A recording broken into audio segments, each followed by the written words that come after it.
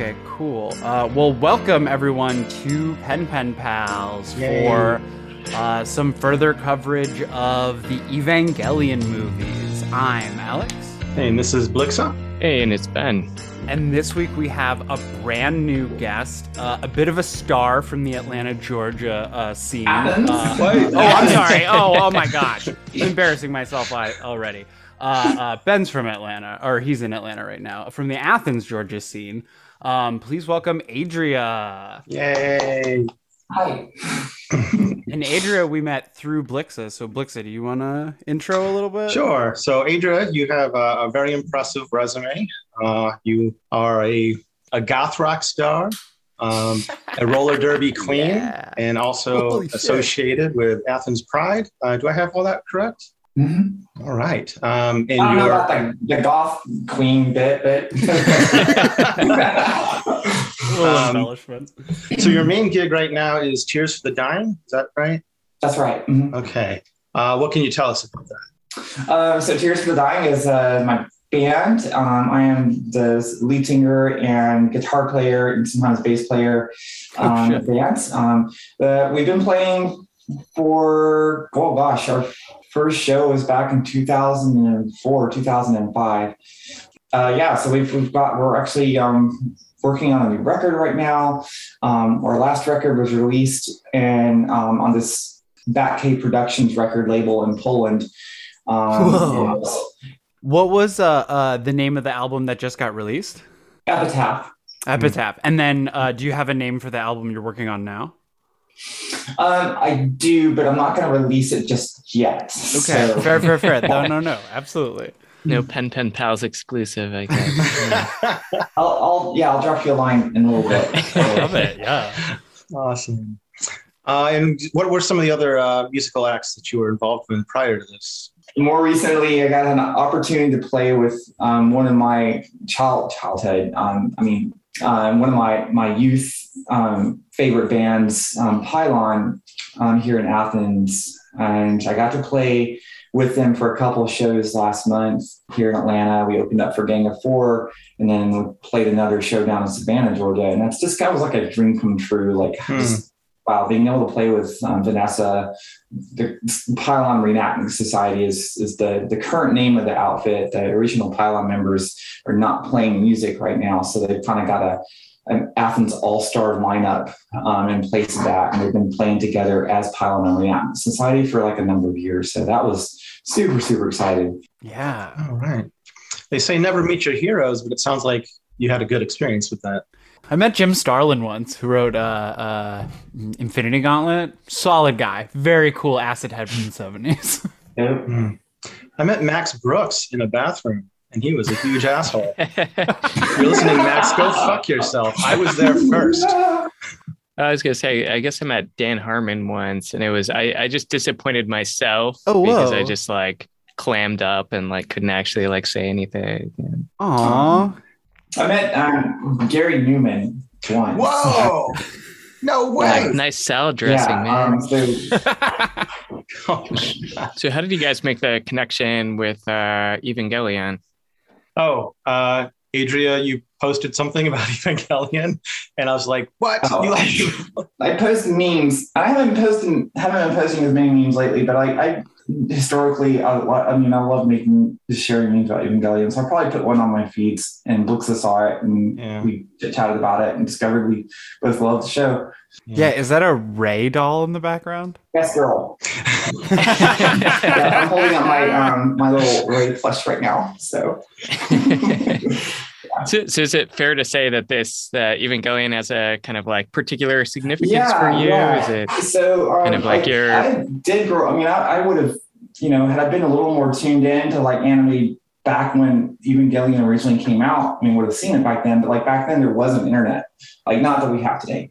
So I just didn't run on, get involved with Evangelion until much later. I actually didn't see the first, the original series until like 2018. And I saw it, and a former friend of mine introduced me to it. And like, they also like was like showing me these like these memes of Evangelion. They were trying. There's like another kind of a satire version of Evangelion, like the original series, and like they would show me one episode, and then no, we got to watch the funny episode now, and it kind of like spoiled a little bit of the charm. That after about like the 10th or so of that, I was like, I'm not going to watch it on my own, and I did, and it was just I just fell in love with it.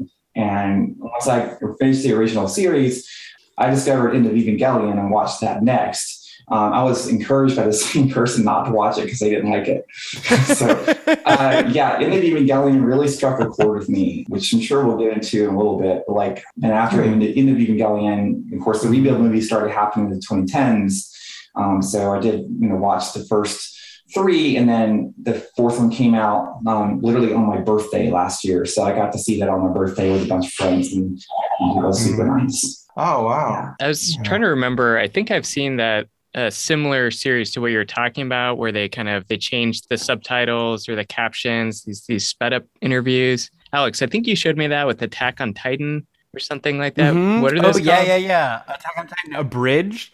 And I think I know the one you're talking about, Adria. I think you and I, Ben, watched it. I think my brother showed it to us when we were young. Either like we saw it at a convention or like in the very early days of the internet, he found it on like maybe early YouTube or something. And it was called Re-Death maybe. And it was like Gendo's a pimp and he's got all these hoes. It's all hypersexualized, just potty mouth, just garbage, and it's funny. And I guess after you've seen the original Evangelion so many times, I mean, now you're resorting to like make jokes about it because that's all you got left now. And that's what happens. I would encourage anybody who's like never seen Evangelion before, don't watch the abridged version. Don't watch Netflix version either. Like that's garbage. They cut out they gay washed it. Find the original director's cut. However, you have to do that, and there's multiple different avenues to find the original DC version. Get that and watch it. Like that's the best version to watch. Last time on the longest clip show ever, everything happened again. Well, almost everything from the series anyways. We got some stunning shots of awesome angelic animation alongside some wonderful string quartet music. The rehash of Evangelion was a little trying, though the character-focused emergent narrative was a fitting expansion of the high-concept instrumentality we saw in the series finale. What surprises and revelations do we still have in store? Who will have the best action beat?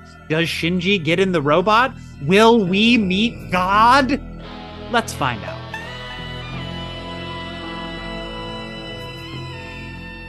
Okay, you know who's super cute? Asuka, but unfortunately she is unconscious. Asuka, oh god, Asuka's a little fascist though. She's whoa problematic. Yes. Let's start with the first question. I'm totally kidding. I really am. It's good. No, I'm fine. There's parts of Asuka I like. So we want strong opinions. Okay. All right. So the first question is, what is End of Evangelion? So Adria, based on what you've already said, sounds like you've got very specific thoughts about End of Evangelion and how that fits into the larger story. So some of the controversy online is like that this is like a rewrite or an afterthought or like a middle finger to like an angry fan base. How do you receive End of Evangelion? End of Evangelion is obviously spoiled. Because people are listening to this podcast have already spoilers. I've come to look at Evangelion, like the first series, as like one instance of a time loop. And End of Evangelion is kind of the end of another time loop. And the rebuilds are yet another time loop iteration. Oh, okay. People who don't like End of Evangelion are going to criticize it. They didn't have money, or they were just like, I get it. I get why people don't like it. And it's because, number one, Asuka gets brutally murdered. Masato dies. The movie is nothing but trauma on display, on parade. And it's a tough one to really get behind and find happy, fun things about it, apart from the intro. So it's so fucked up. But it is a tragedy. So I guess if people are looking for a happy ending or a triumphant ending or a comedy, then this is the wrong ending for them. Well, depending on how you interpret the final scene. Oh, sure. I tend to look at the final scene as like a new beginning. And had it not ended with the way it did, with Shinji and Asuka coming back to actual corporal being separate entities with AT fields, had it not ended like that, it just ended with, Kamsas Todd, it would have been, it would have left me. I don't know that I would have liked it. So. All right. So we kind of need to talk about the first scene. Sure. Because this is another thing that is polarizing, I think, in the anime community or just Evangelion fans. So it starts with Shinji in the hospital looking at Asuka. He's having a nervous breakdown and he's trying to rouse Asuka, and she rolls over and her naked body is exposed, and Shinji masturbates and then immediately succumbs to self-hatred. Why was this in the movie? Why is this our first scene? What does this do? What does it say? Well, I think that it is a quick setup to how can we convey to everyone immediately that Shinji is at his lowest? Because if we look at his actions throughout the movie, he is so down, he's so depressed that he can't even people dying in front of him is not breaking him out of this slump. It's so bad that to get some form of relief, he's willing to masturbate next to Asuka's unconscious body. And then, of course, after doing so, he fucking hates himself because, that's fucking inappropriate. I think it also underscores the isolation that Shinji lived, the lack of connection with anybody. He didn't have a connection with his mother, obviously. Didn't have a connection with his father. Didn't really have any friends, and lived in complete just loneliness. And obviously, he's of age, puberty, some sexual stuff going on there, trying to figure out what that's about. And whoops, I flipped Asuka over and there's her boobs. And, Asuka's asleep right now in coma. So I'm just going to do this thing and see if I'm good with it, if I like girls or not. Oh, because he's fresh off the Kawaru thing, right? Oh, yeah. And that's a big theme in this one, right? Oh, yeah. Yeah. He shows up a bunch. Yeah. Yeah. So, there are definitely some homoerotic things that have happened in the series that just kind of overshadowed the hospital scene. There's that. And there's also with regard to Asuka in general, he was always at arm's length with her. She was always such a fucking bitch to him. And, that was kind of traumatizing in a sense, to have someone repeatedly call you a fucking idiot and just constantly on your ass. What the fuck? And is there anything I'm good for? For you? So she was also just mentally fucked as he was, but in a little different direction.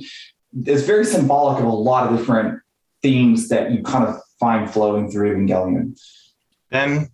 Yeah, I think we've talked before about how a lot of the show is about kind of he has all these kind of sexual desires, none of which are really kind of he has appropriate outlets for them. And, this is just the extreme version. This is the version you couldn't show on TV. So I think, setting the tone from the beginning that this is going to go darker places than the show went.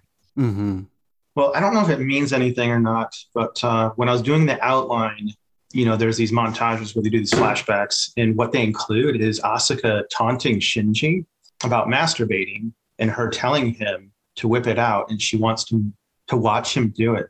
And just sitting here right now, I got to thinking about defending Shinji, because there's so much Shinji hate, but defending him from the standpoint of here's someone with PTSD that freezes when the audience wants to see a kid get in the robot. What is he supposed to be, 14, right? Yeah. One of the hallmarks of a 14-year-old is bad judgment. And maybe it's just shitty bad judgment, or maybe that's in some weird desperation, of trying to rouse Asuka. It's well, she wanted me to masturbate for her. Maybe this will trigger her awakening. Again, that would be an example of bad judgment. But it's just a couple of puzzle pieces that came together in my mind just now. Yeah, that might track. I'm sure we've all been at a really low point and just wanted some sort of release, right? Mm-hmm. And the world's fucking ending, and he knows the world's gonna end. Yeah, I mean, like at that time, like in that time, he already hated himself. Like he was already fucked. Mm-hmm. It wasn't until like later on in the beginning, when Asuka gets fucking obliterated, Shinji like, no, like I guess no, actually he was pretty much wanted to die the whole fucking up until then when he's being dragged around by Masato. Yeah, poor Shinji. Like a lot of people fucking hate Shinji, and I'm not one of them. I don't necessarily like him, but I relate to Shinji a lot. totally. I used to hate him. Now I'm with you. Yeah, I can't hate anybody suffering from PTSD. Those symptoms like claim people, I mean, they don't choose the behavior. Yeah. That scene definitely makes me like him less. Yeah, oh sure. Valid. I forgive him for not getting in the robot, but I don't know. Wait. You forgive him for letting Asuka die? Yeah. But you blame him for masturbating next to her? Yeah. Okay. For sure. I respect your take. Yeah, sure. Okay, so we go from here to a few quick scenes just to like set up where we are in the story. We go through Nerve HQ. We see what Seal is up to. Misato is going through in her head what people's schemes are. Mm-hmm. Forced evolution of humanity, we're calling instrumentality, but not specifically with Adam or Lilith, but with artificially manufactured angels, the Evas. Sele is obsessed with some idea of preserving life through this, again, artificially manufactured evolution. So I think that Sele, Mm-hmm. when we covered the main series, we pretty much agreed that they were allegorical of like the corporate structure of anime production. Oh, In some ways, what's his name? God damn it. Gendo. Anna? Well, in some ways, Anno is Gendo. But in some ways, Anno is also Shinji, right? But in the ways that he's Gendo, he's like got a plan that Sele doesn't know about, and he's gonna make this anime that's gonna confuse everyone, right? But I loved Sele's portrayal in this because it just shows you like, hey, every avenue that you can be attacked on as a creative type, they have access to that. They can cut your communications, they can surround you, and then if you think you're the only people that can make an anime that looks like this, they can make 13, like the mass-produced Angels, and there's nothing you can do about it. I think it's brilliant. Yeah, that's a disappointment, though. How so? Capitalism, it just sucks. Oh, It just fucks up everything. It's like socially toxic. Yeah. Sorry, I'm on my hormones just got altered, so I'm a little reactionary today. Yeah, it's kind of interesting, I guess, like to just kind of switch from fighting the angels to fighting kind of like these faceless humans that are just kind of like sent in here completely cutthroat, right? They are humans, but they're like humans without humanity essentially, right? And it's actually the humanity of the people at Nerve that's now being used against them, that they're used to fighting angels, but they're not used to fighting humans. And it's kind of similar to like Kawaru, basically, that like, at least that's like what fucked with Shinji so much was the fact that like here was this person who seemed like a friend or a lover, this kid who is his age, he's going through all this stuff, having done that personally, but now kind of like all of these adults and other people are struggling with like the exact same thing that they forced upon him. I guess I just forgot that Shinji is fresh off of killing someone that he may have been in love with. Mm-hmm. And that's like then like before that he's already killed like the school friend, like I don't know. Yeah. I mean, and all the civilians that you don't really see die, that die, feels responsible for. He put his friends in danger. Sele's weird. I still don't have a full wrap on what Sele's motivations ultimately are. They remind me of like secret societies, Mm. and they're kind of like working behind the scenes. They're the ones who actually pull the strings in the world to make, kind of set the wars in play and kind of put this group against the other. And then like you have Gendo, who's like, fuck you, I just want to hook up with my wife again. Like, Someone help me with the lore of this story. Like Sele, they believe that the third impact is inevitable and that's going to be the end of the world. And then instrumentality is the way, it's like the arc. It's how life is going to continue. right. I think that's what I understand too. Okay. Why is this first half of the movie called Love is Destructive? What is it? Love is destructive? Yes. So episode 25 and 26 were the last episodes of the series. And the way this film is presented and broken into the two parts. In 25 is Love is Destructive. Well, I mean, I guess we have two plots of there's kind of like this Shinji Asuka thing. I mean, I don't know if that's love, but it's kind of like he's overtaken by something that ends up in some ways like only hurting himself, right? Because Asuka is unconscious for it, but like, he feels like he's done something unforgivable. And then Gendo is also kind of like having his inappropriate love for Rei or Yui and kind of willing to basically like destroy the world to do what he wants to do, right? Mm-hmm. What makes sense to me is like Gendo's love for Yui is destructive. Seems weird to title this whole half of the story just based on Gendo's whole thing. And then I was just wondering, like, who does Shinji love? And is that the issue, that he doesn't love anybody? He does. I mean, I think he loved Kaoru. I mean, he wanted to love Masato like as a mother, but was conflicted because it's not my mom. And like, yeah. And then like, I don't know. What's the title for 26? Does that give us any clues? My copy only had the Japanese and I couldn't translate it. So who here believes that End of Evangelion is just another part of the original series, like a more detailed version of the final two episodes? I guess I see it as like an alternative ending. I'm trying to remember, we just recently watched the previous movie, but I forget if that already started to kind of like alter significantly from the series. So are you feeling that like EOE is more of a like an alternate universe rather than like a different timeline, or like when you say it's like an alternate ending, is that just like from a capitalist perspective of like, oh, you can get this product or that product? I guess, yeah, that's how it's in my head is kind of like another fictional ending, like a kind of like director's cut or something like that. Adria, where are you on this? I don't know how much it was caught when we started talking about this, but I do believe EOE is just another time loop. Like episode 25 and 26 is the end of that time loop. We go back around and this is another correct, right? Yes. Yeah, okay. That makes total sense. I was going to say, I was looking on fandom, and so there's two titles that have been given to the first half of End of Eva. So one is Air, and the other one is Love is Destructive. And then the second half is Sincerely Yours, and One More Final, I Need You. Have there been that many cuts of this? Yeah. What?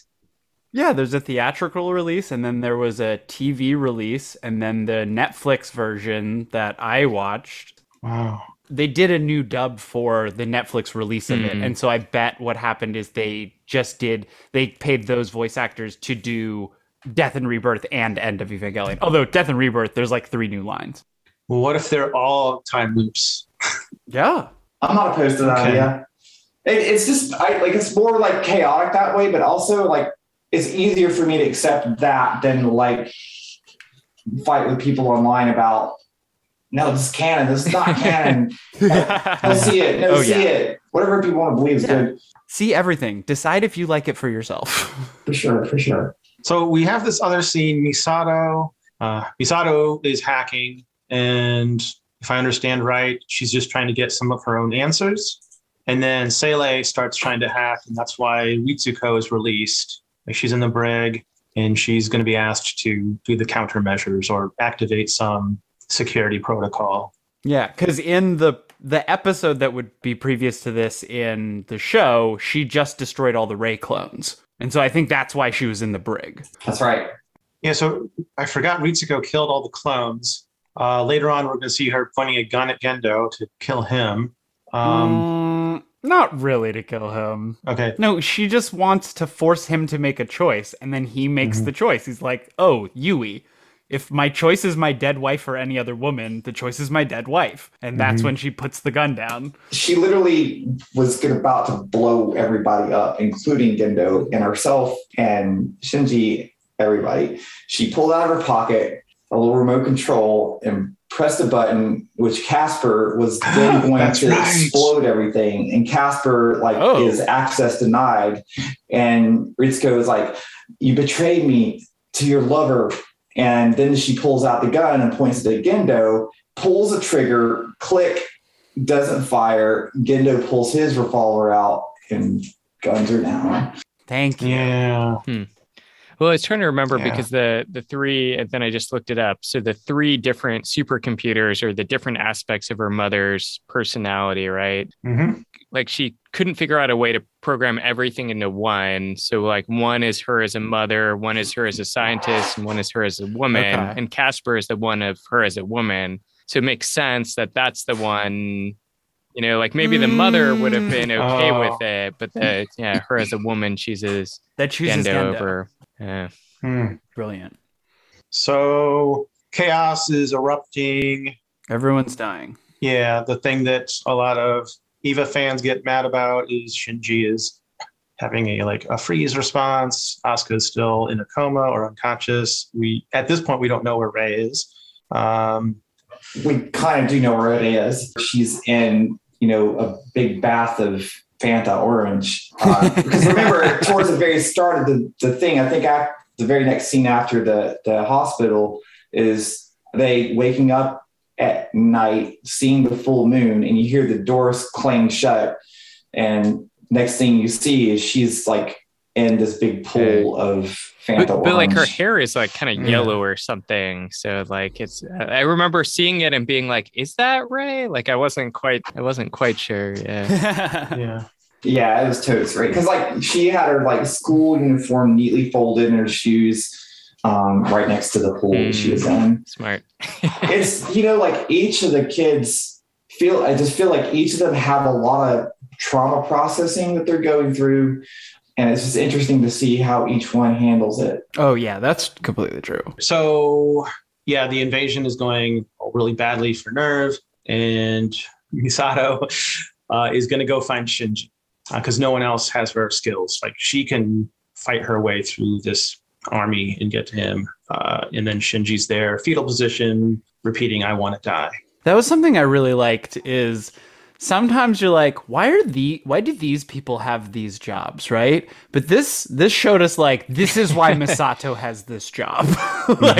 She's good at a bunch of manipulative tactics, for better or for worse, and she's good at close quarters fighting. Mm-hmm. So here's one of the first kind of abstract cuts. I just called it the primordial history, a narration happening. It's here's all the crazy stuff that has happened. Mm-hmm. It talks about the second impact, the whole idea behind Adam being reverted to an embryonic state. And I think we see that in the series, Gendo grafting it onto himself, presumably as a part of his plan to merge with the Lilith version of Rei. Which is funny that they didn't make note of it again. Because, they'd have the one shot in the series, and they make a bigger deal out of it in the manga adaptation, I think. But where it shows Adam grafted into Gendo's hand. And then I thought they'd have a quick shot just to show that one more time before he melds his hand into her breast. But yeah, which is fucking creepy as shit. Oh, gross. Fuck, there's that's one scene. Another scene that is also, we can kind of bookmark this, come back later, is which we're probably coming up on real soon, is Misato's goodbye to Shinji. Oh yeah.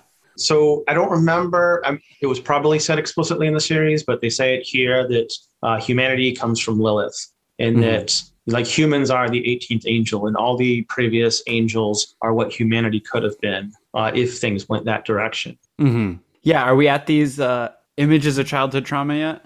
Almost. Okay, Asuka is waking up. I don't remember who said it, but like, what a shitty way to wake up from a coma. Like you're in the fucking war machine, like the bottom of a lake during a siege, and there's like depth charges going off all around you. What I thought was really interesting about this was like the sort of juxtaposition. We have Shinji chanting to himself, "I want to die," and now we see Asuka like, "I don't want to die." Yeah. And then I guess the idea is like the voices that she's hearing that beckon her and awaken her it's her mother. And like the Ava she's piloting. Again, I don't know how the mechanics work out, but like just as like Shinji's Ava is Yui, his mother, like Asuka's Ava is her mother? Yeah. Yep. Is that right? That's right. Asuka has an epiphany while getting bombarded in the bottom of that lake. And that's when she has this renewed energy, like she like rises up to fight the mass-produced Evas. And that epiphany is repeated a bit later when Shinji's sitting in front of Unit 1. He also has this epiphany of sorts that his mother's right there. So this seems like asking, who are the good guys in this? Like, who are the people that take children and make child soldiers and their mothers are the war machines that these kids are piloting? There are no good guys. This is not that simple. This is not a story for children. It's horrifying. Yui wanted to do this. She chose this for herself. Well, wait. She chose to participate in the Ava experiment, but I don't think she chose to die. I thought it was explicit. Like, there's a flashback scene where she's under the tree with baby Shinji, and she's talking about becoming the eternal Ava. Oh, what? Okay, sorry, missed that. There's some sort of conversation like that in this movie with the second in command dude. That's the one you're talking about? Shinji's in the stroller or whatever? I'm having trouble following my own notes. Thank you, Ben. She says something like, the Avas will live on forever, along with the soul of whoever's implanted in it. I mean, I don't know if she says, and that's going to be me or something, right? But it does make it seem like, oh, they know they have to like implant some sort of human soul. In the TV show, I think it did seem more like it was just like an accident because like Gendo is very like shocked and like surprised when that happened, unless it was like a choice she made against his will or something like that. Or I thought she was donating her life to science. Yeah, we'll get there. Like the scene, Ben, you mentioned it's when Yui's under the tree with Kozu. Yeah, Kozo. All right, I lost us. Asuka, she's awake now. So the mass production units are descending. There are 9 of them. Yeah. And then we get some of the best fight choreography in like all of the history of animation. It's fucking awesome. Asuka says like Erste. So she's calling out her targets. It's like first in German, I believe. For those of you who have done more research than me, I guess this is the thing that's confusing. Like the fight choreography has been studied by like anime analysts. What is like really significant is like the weight physics. It's almost like how video game designers would choreograph things, but like it's like from the late 90s, which is like unprecedented. And when I went back and looked at the series, the end credits scene for episode 25 showed the storyboards for this fight. Yeah. Was that the Netflix cut or was that the original? No, that's the original. And people, when the series ended, they were like, what the fuck happened to that stuff we saw at the end of that one episode? We really wanted to see that fight. And they had to wait until this movie came out. And then they were like, oh, that's where it went. So that's part of the angst from the fan base. Yeah. And why the Gainax studio was vandalized and death threats and people were doxxed or whatever their version of doxing was back then. Yeah, probably. Okay. So there are 9 of these mass production angels, and there are 9 orders of angels under God's command in most biblical things, right? And I sent a little picture in the chat, and I think that the design of the mass production angels is based off of these penguins. Which has a little bit of bearing because, as Adria wonderfully commented on the picture, Pen is in some way, is part of this Ava project. He's some byproduct of some process, and Masato was like, I will take that penguin, thank you very much.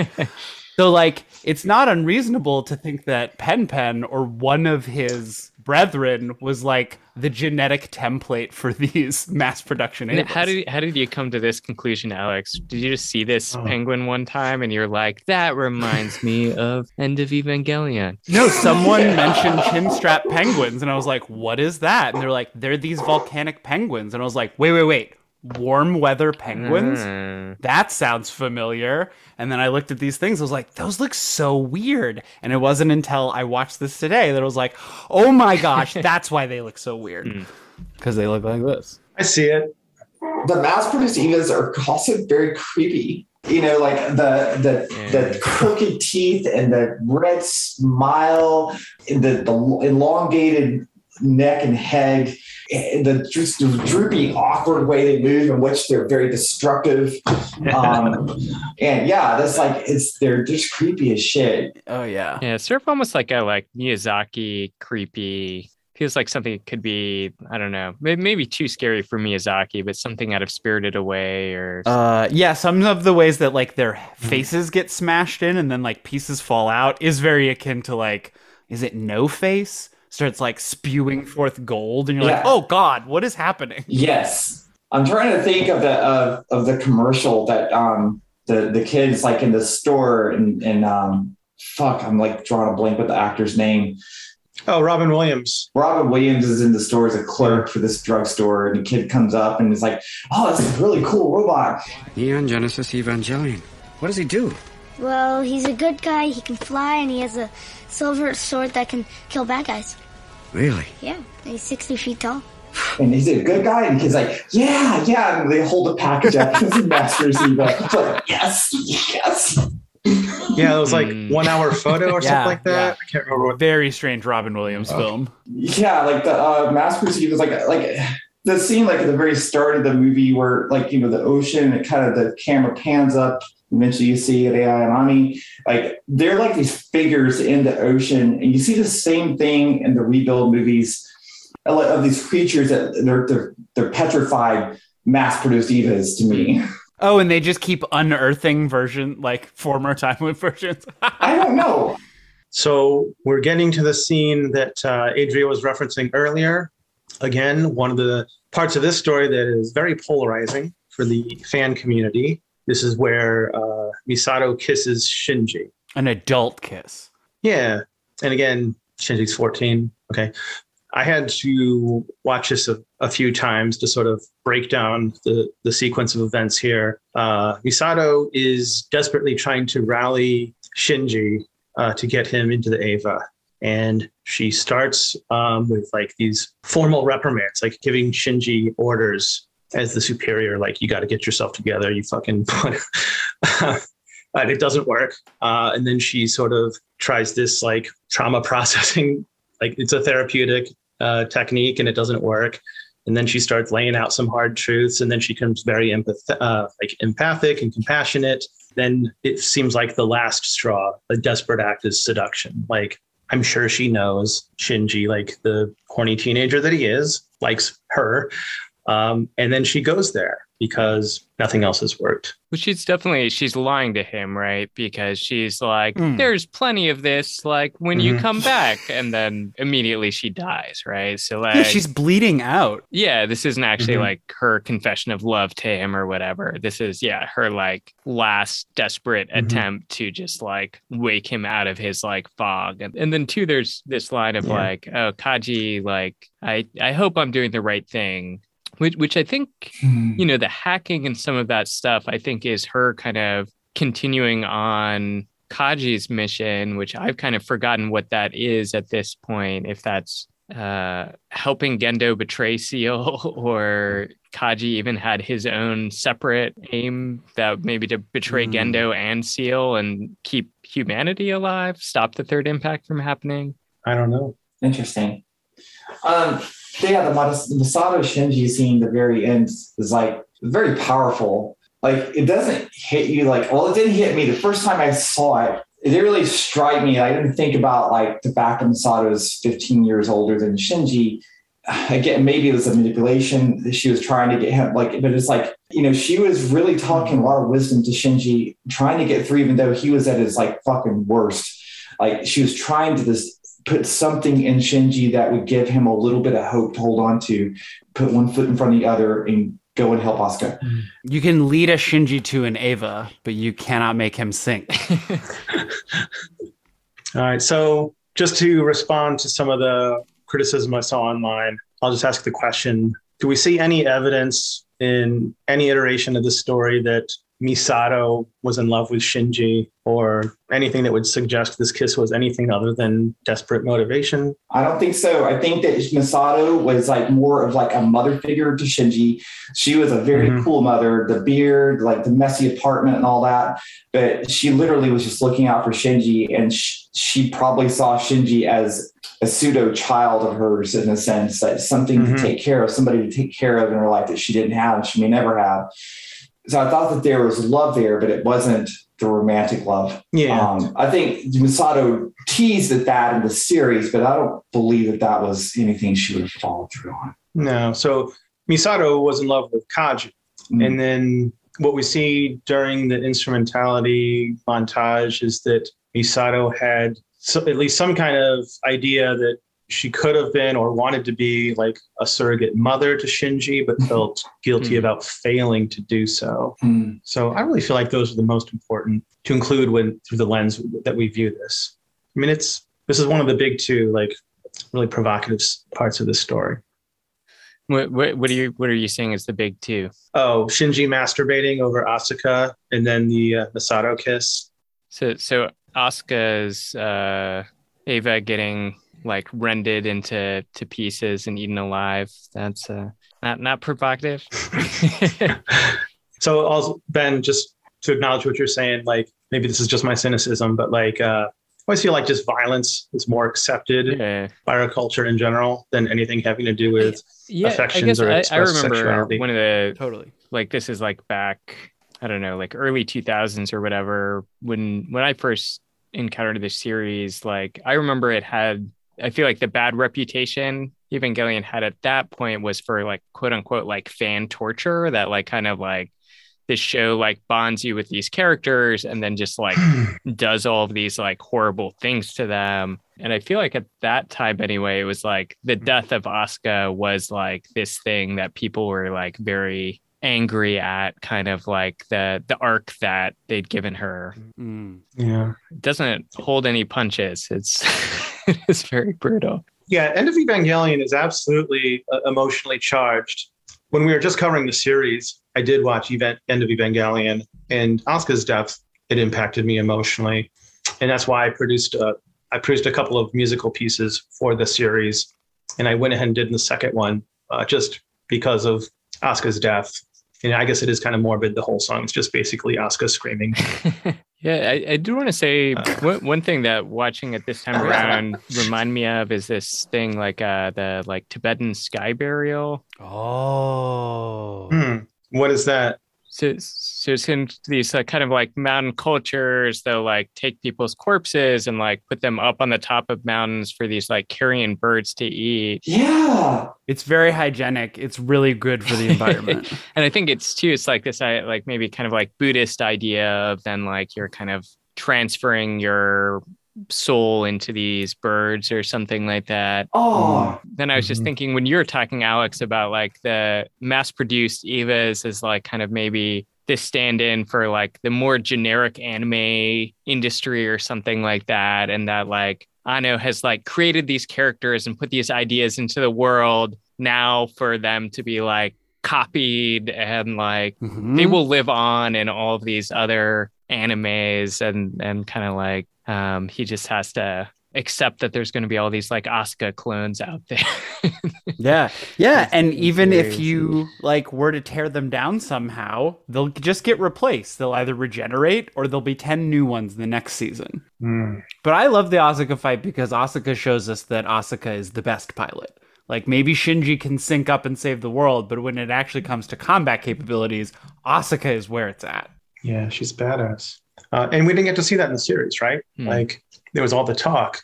Oh no, in the series, I think it was shown like even like on the ship, when they battled the Eva. Oh, the boat one. Yeah, I think she demonstrated she has, superior, fighting skills. Like that's not to be underestimated or unspoken about. Like, but like Asuka's like oh yeah, she just is so fucking mean to people. Like, Yep. and like I had a little more like once you got later on to the original series, you kind of get into Asuka's mind. You learn about her mother and Gathal, and like it's really she is fucked. She is fucked. Like, and it kind of made me had a bit of sympathy for Asuka, but like also my ex's favorite character was Asuka, and my ex was not very Poison. It's poison. nice to me. That's so like she kind of tainted that character for me. I appreciate Asuka, but like yeah, I don't know. The Asuka instrumentality montages, I watched it at half speed, and it's just like a lot of really disturbing images of childhood trauma. Yeah, they both more or less watch their mom die, right? Asuka and Shinji. And Asuka doesn't technically see it happen, but she opens the door and finds her mother, right? Like she's killed herself? Like, yeah, I don't remember exactly. Okay, so Asuka gets accepted as the Eva pilot, and that same day she runs home to tell her mother, and her mother has killed herself. And we speculated in the anime that the reason she became the pilot is because her mother killed herself. Because now the soul is there, and now the Eva will activate. Oh, shit. That's fucked up. Right? All right. I feel really bad for Asuka now. Yeah. But she got to have this like reunion sort of thing, and I was really badass before she was torn apart. Like mother, like daughter, like she like is exhibiting the similar behaviors that her mother, showed to her, ignoring her and treating her like shit.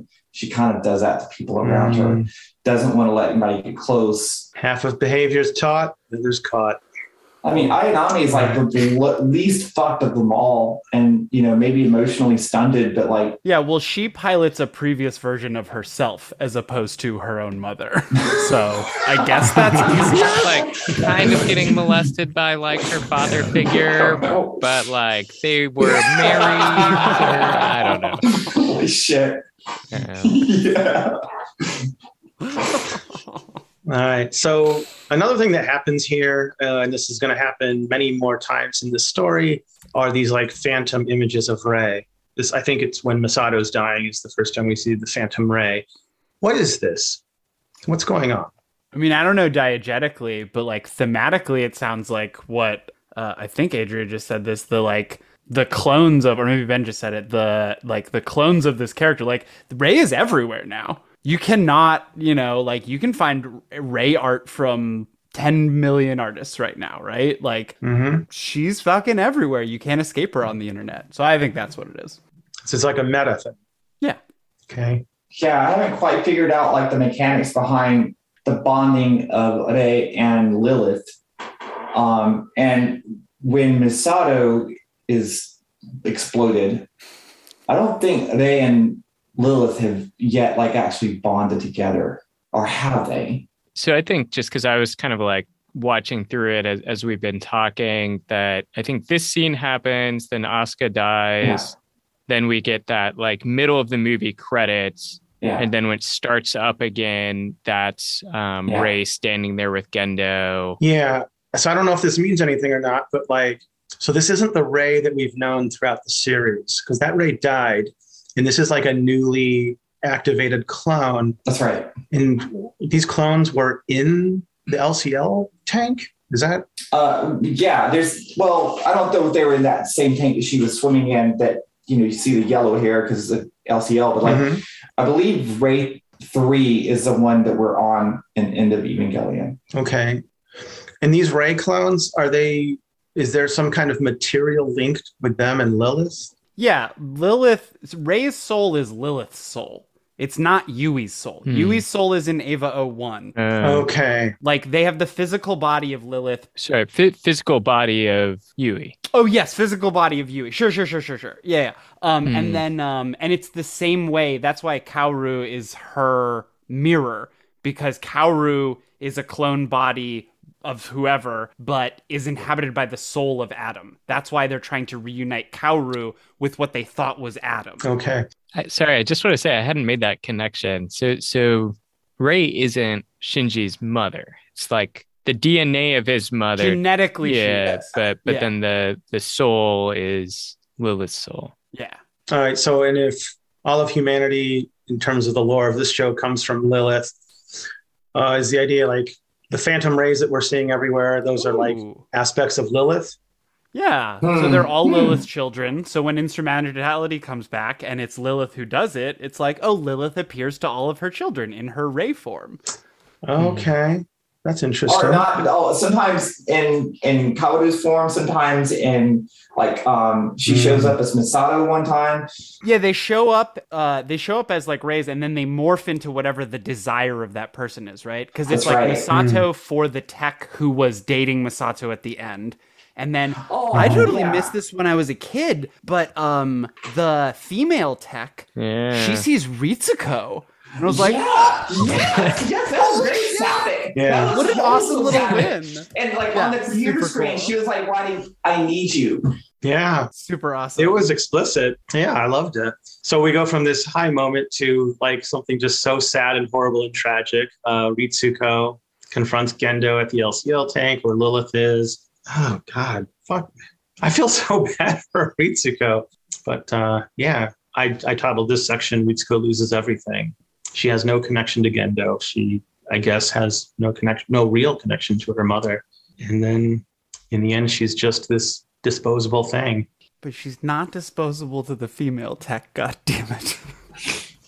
There is that. Someone loved her. Mm-hmm. I'm going really slow on our through our outline. Does someone want to? Yeah, I mean, I think we can kind of skip to what is ostensibly the end, because like a lot of this is what episode 25 and 26 was, but with a much higher budget. It's the instrumentality thing. It's the vision quest thing. One thing, just like after covering Darling in the Franxx, where there were a number of arms that got lost. So we start off this scene with Rei and Gendo, and I'm just like, what is the, Gainax trigger, whatever anime like obsession with like people losing arms? Like, is this some sort of like mythological reference that I'm not getting? Interesting. I think like Star Wars does that, and I know George Lucas was a big myth person, so I don't know if that's some sort of like hero's journey kind of a thing or what. So there might be something, but we're not sure what the arm stuff is. I think they just really like arms. Yeah, it's like, I mean, I feel like we can't go forward without at least looking at that scene in particular when Gendo is inserting Adam into and she accepts, she goes right for the boob, and then like the hand slides down into the stomach, in the wound area, and like almost impregnating with Adam, which is kind of gross and symbolic of something very fucked up. And at some point they hear Shinji cry out, and she was like, you know what, fuck Gendo, and removes Gendo's hand. Her arm reappears, and she like hops into Lilith and begins the third impact. Yeah. And she rejected Gendo, and Gendo was not going to be brought into instrumentality and was going to suffer an actual death, which you then see Unit 1 bite Gendo in half. Very satisfying. Yeah. Okay, so something's sort of coming to me. If Rei is not Yui, then of course Gendo's plan is not going to work. If Rei is like Lilith or humanity, then the Shinji thing makes more sense, because like, who does Shinji love? What is Shinji missing? Like, he's not fully human. I don't mean like he's not genetically human or whatever, but it's like his journey to be fully human, I guess. And now here we have this apparition of humanity saying like, Shinji is calling to me. Like, that feels epic. Yeah, because Shinji is like a Christ figure in this, right? Not that he like has all the answers or actually is in tune with this higher power or anything, but he is the focal point for the sacrifice that will decide where this goes one way or the other, right? Mm. So like Rey or Lilith responding to that, like, of course, because that's like the favored child. Okay. I'm good with that. Well, I lost this again. Calm Saucer Todd, like, what an amazing song. It starts playing, before shit really starts happening. Mm-hmm. Why am I hearing happy music right now? It's a nice piano melody in the background, and then the lyrics come in. I know I've let you down.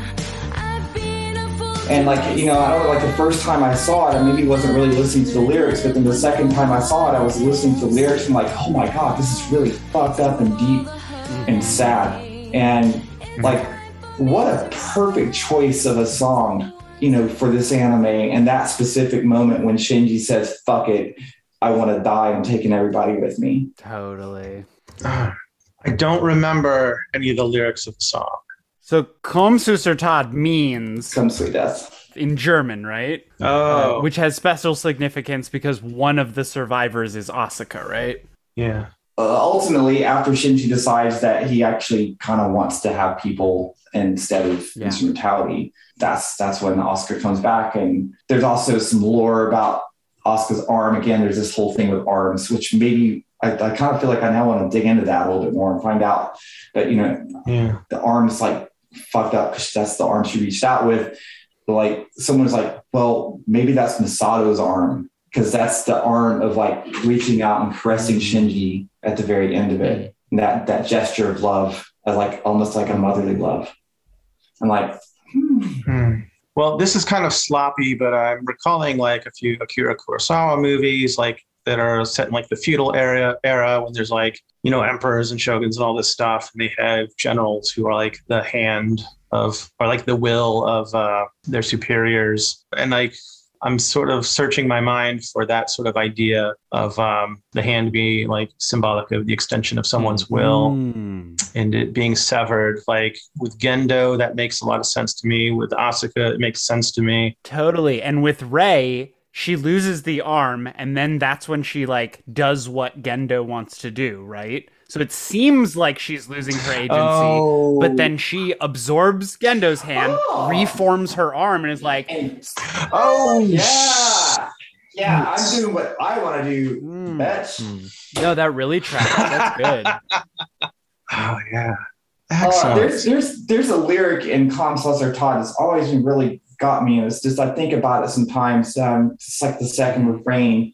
I was going to do a cover of this in my band, and I might still do this one day, but like the refrain goes, I wish that I could turn back time, because now the guilt is all mine.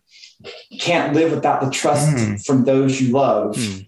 Like that's Shinji. And God, that just like cuts deep. And there is that when Asuka is fighting and he's like listening and like has all this shame. That's like one of the things she says about him is like, oh, you can't count on Shinji to do anything. Right? Oh my God. So it literally plays out. Asuka couldn't live.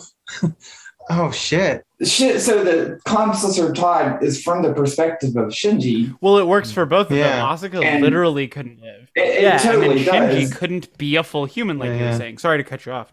Yeah. Oh, wow. I think it resonates.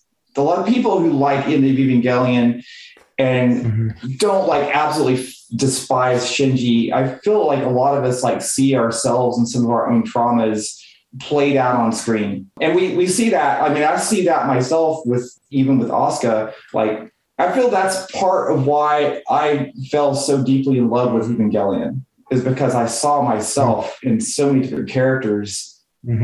And, like, I feel that's why a lot of trans people particularly really get involved with Evangelion, because, Shinji is a girl. Like, Shinji is an egg.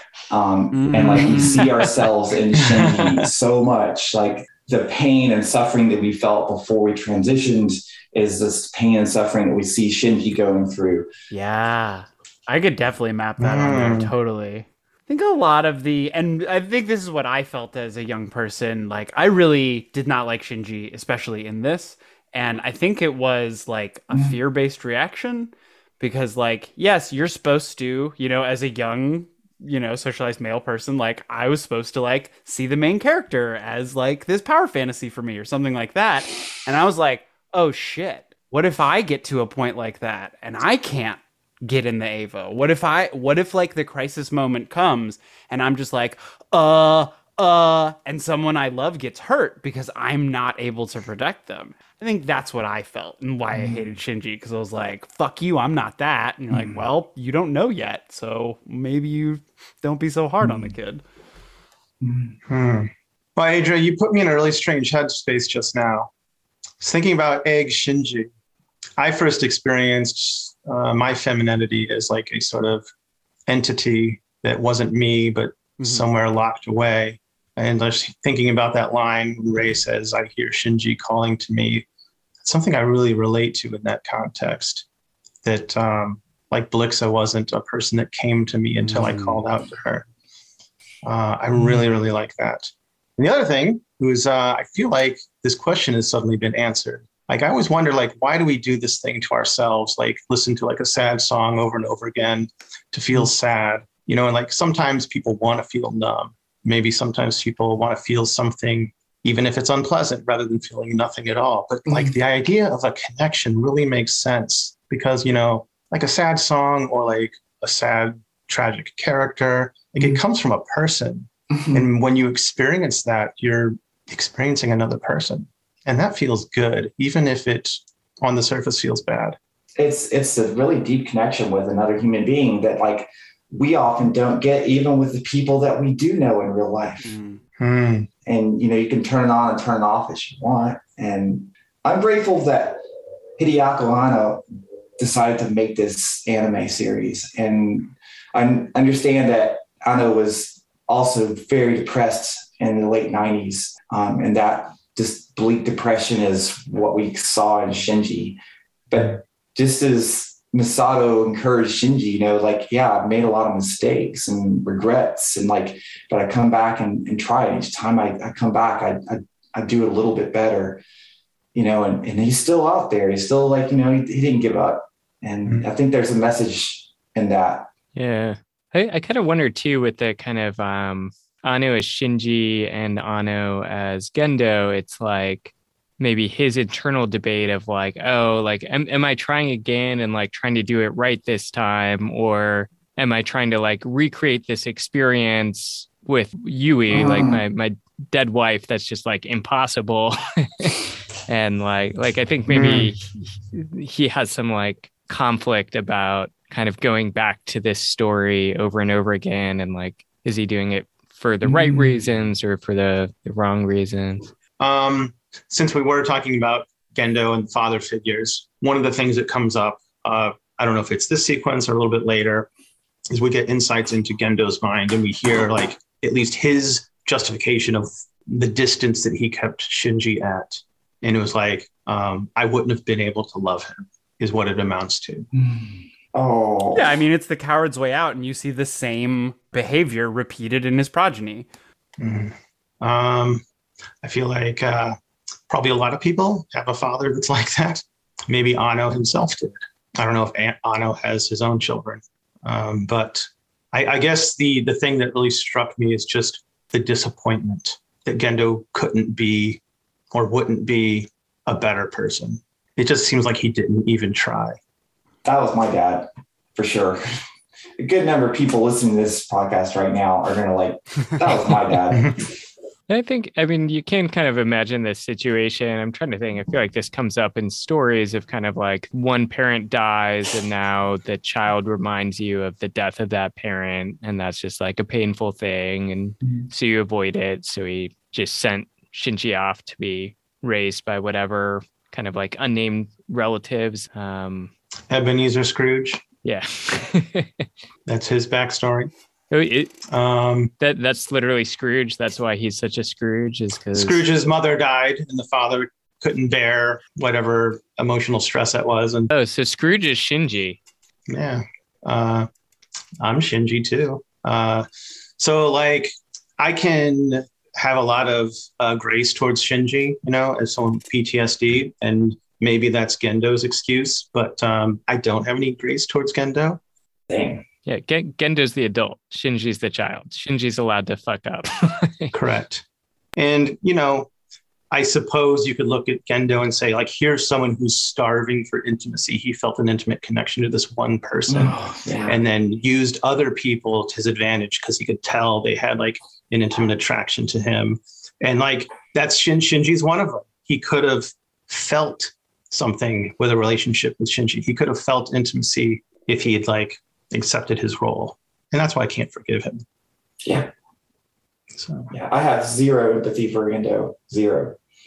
Maybe a tiny bit more after the final rebuild movie, but like just such an unlikable, distant character and like really written that way. And it's kind of hard to undo that, in 3.0 plus 1.0. Yeah. And, like we could also say, oh, he has ego blindness. He didn't, like, it's obvious that his plan for instrumentality wasn't going to work. Like Rei was never going to accept this person, but he couldn't see past that. She almost did. She was good with it up until Shinji called out. Mm-hmm. I wonder too if the Rei that we saw, that interaction between Shinji and Misato, if that's kind of like Rei watching that interaction, and there's something about that interaction that led to her making that decision. Yeah, that's it. That's the only other thing I wanted to hit before we get to Shinji Asuka. I mean, we could also go through what does all the imagery of instrumentality mean, but that's kind of heady stuff. We'd need another hour. So I just want to say, so the beginning of that trippy imagery, we have the same thing that we have at the ending, right? So that's kind of, we get it set off by choking, is that right? Or no, there's stuff that leads up to choking, and then that's when it gets really trippy and the weird song comes in. So my understanding of instrumentality, like all minds become one, and that's got to be chaos. And I think we see this montage of chaos. We see like, it's like a whole minute of like all this video and audio overlaid. And then we see some like linear stuff, presumably in Shinji's head. Again, a lot of like chaotic relationship dynamics. And then we get like the abstract live action stuff, and maybe there's like a meta narrative there. But the thing that really stuck out at me was when sort of clarity started to come out of the chaos. I think it's just in the form of like narration, this idea of like death and rebirth and the idea of hope. I think it's the voice of Rei saying like Shinji can restore individuality. And I think it's the dialogue between Kaworu and Rei. And then the next narration that comes after that is like, the dream gives birth to reality. Reality gives birth to the dream. I guess most sense I can make out of it is like that Shinji, the extent of his hope was that maybe he and Rei could be the ones who incarnate as humans again. And you mean Asuka and Shinji? Oh yeah, I'm sorry, Asuka and Shinji. It feels like this sort of Adam and Eve thing. Mm-hmm. But there's this weird, like we see like an image of Rei again, like standing on the water or the LCL. And the first thing that comes to my mind is like the imagery of the apocryphal Lilith story. There's Adam, Eve, and Lilith. And then Lilith takes off. She's not into Adam. So in this case, like Rei takes off. And, we know that there's discord between the biblical Adam and Eve and whatever's going on with Shinji and Asuka. It's not happy and healthy. He tries to choke her, but isn't she there because of what he willed? Because he chose. Yeah.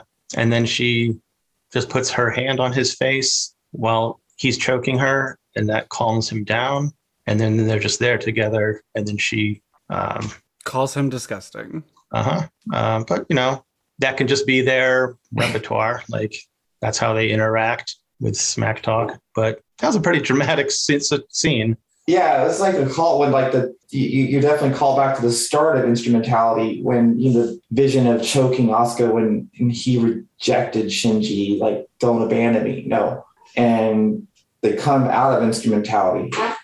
And why did Shinji choose Asuka and not like, I don't know, Ritsuko or anybody else? It's it's really fascinating, that last scene. The fact that Asuka reached up and like that right there just like made all the the chaos and the trauma, it made it not feel as terrible for me.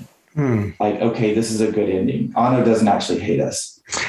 I was going to say that there is definitely a symmetry between like the first scene and the last scene. Like Asuka's kind of like passed out in both of them. We have like the teardrops as opposed to the cum, I guess. And, like he says at the beginning, like, I'm disgusting. I'm like the very worst. And then at the end, she's like, oh, you're disgusting. And it's kind of like has gone from like being in his own world to now. Like he started the movie alone and now he's there with her. And it's like, he is just as disgusting as like he thinks he is, but it's like someone else telling it to him now. I don't know. Like, yeah, that scene actually, he does actually cry and the teardrop goes on Asuka's face on the hospital bed.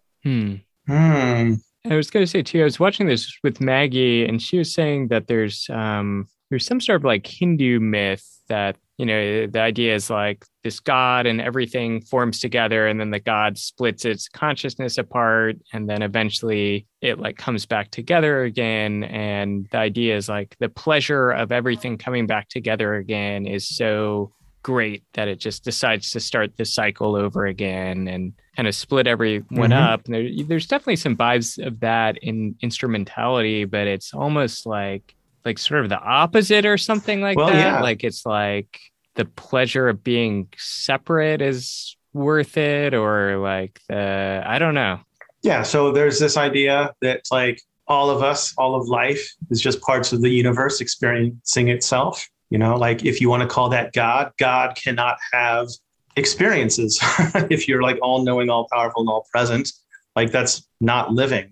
This comes up in a lot of like isekai animes too. Or like if you want the Roy video game in Rick and Morty, like you can't have like a qualitative experience unless it feels real.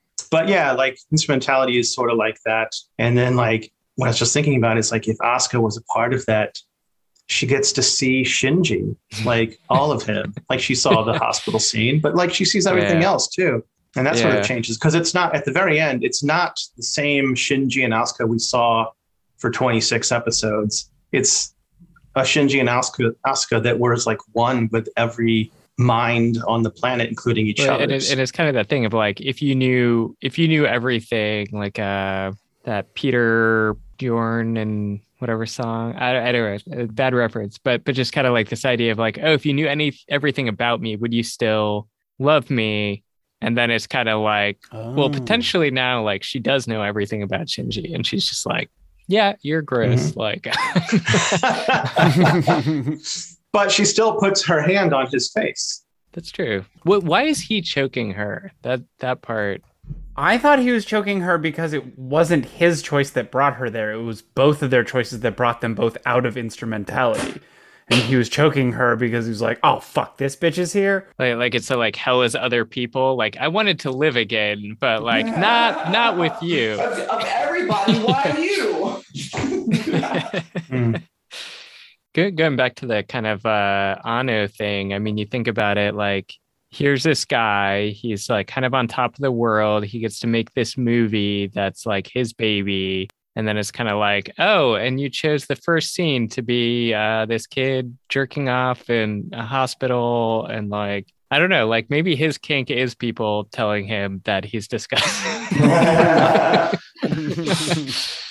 And I don't know, like just to have that kind of like bravery as a creator to just like kind of make something that weird and like put that out in the world as like this thing that's going to be associated with you is hard to imagine. Holy shit! This guy's taking Roy off the grid! This guy doesn't have a social security number for Roy! So, Blixa, any final thoughts before we ask for a much anticipated recommendation? I really enjoyed End of Evangelion. I say this every single time, but like it's just always so wonderful to experience an anime in this context. And I just get so much more out of it versus just watching it by myself. So thank you to everyone that participated. And I guess we are on to the big question for Adria. Like if someone enjoyed End of Evangelion, what would you recommend as a follow-up? I probably would point people to Madoka Magica. しかめる押し寄せた闇振り放って進むよ Doesn't have full mecha in it, but it's a very similar story of trauma. And unlike Evangelion, there doesn't seem to be much hope in Madoka Magica. It hit me really hard the first time I saw it. In the same way that when you watch Evangelion the first time, you get up to episode 13 and you get up, you learn the backstory and you're like, it just hits you. Like that same deep feeling like, whoa, like what the fuck is what I got when seeing Madoka Magica. Yeah, so would you think it's fair to say that like what Evangelion is to mech anime, Madoka is to like magical girl anime? Real quick, because I don't think we got this at the beginning. If someone wanted to find your work, like your band, where could they find it? Are you on Bandcamp? Are you on Spotify? Are you on SoundCloud? I am on all of the above. My band Tears for the Dying, put all that together on Instagram, also on who the fuck is on Facebook? So on YouTube, we're on Bandcamp, we're on Spotify, so you can dial up our music and play it there.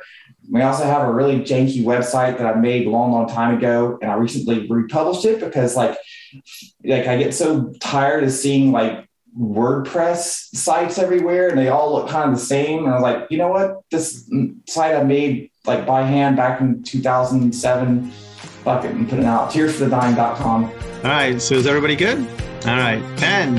And Pals. home to time.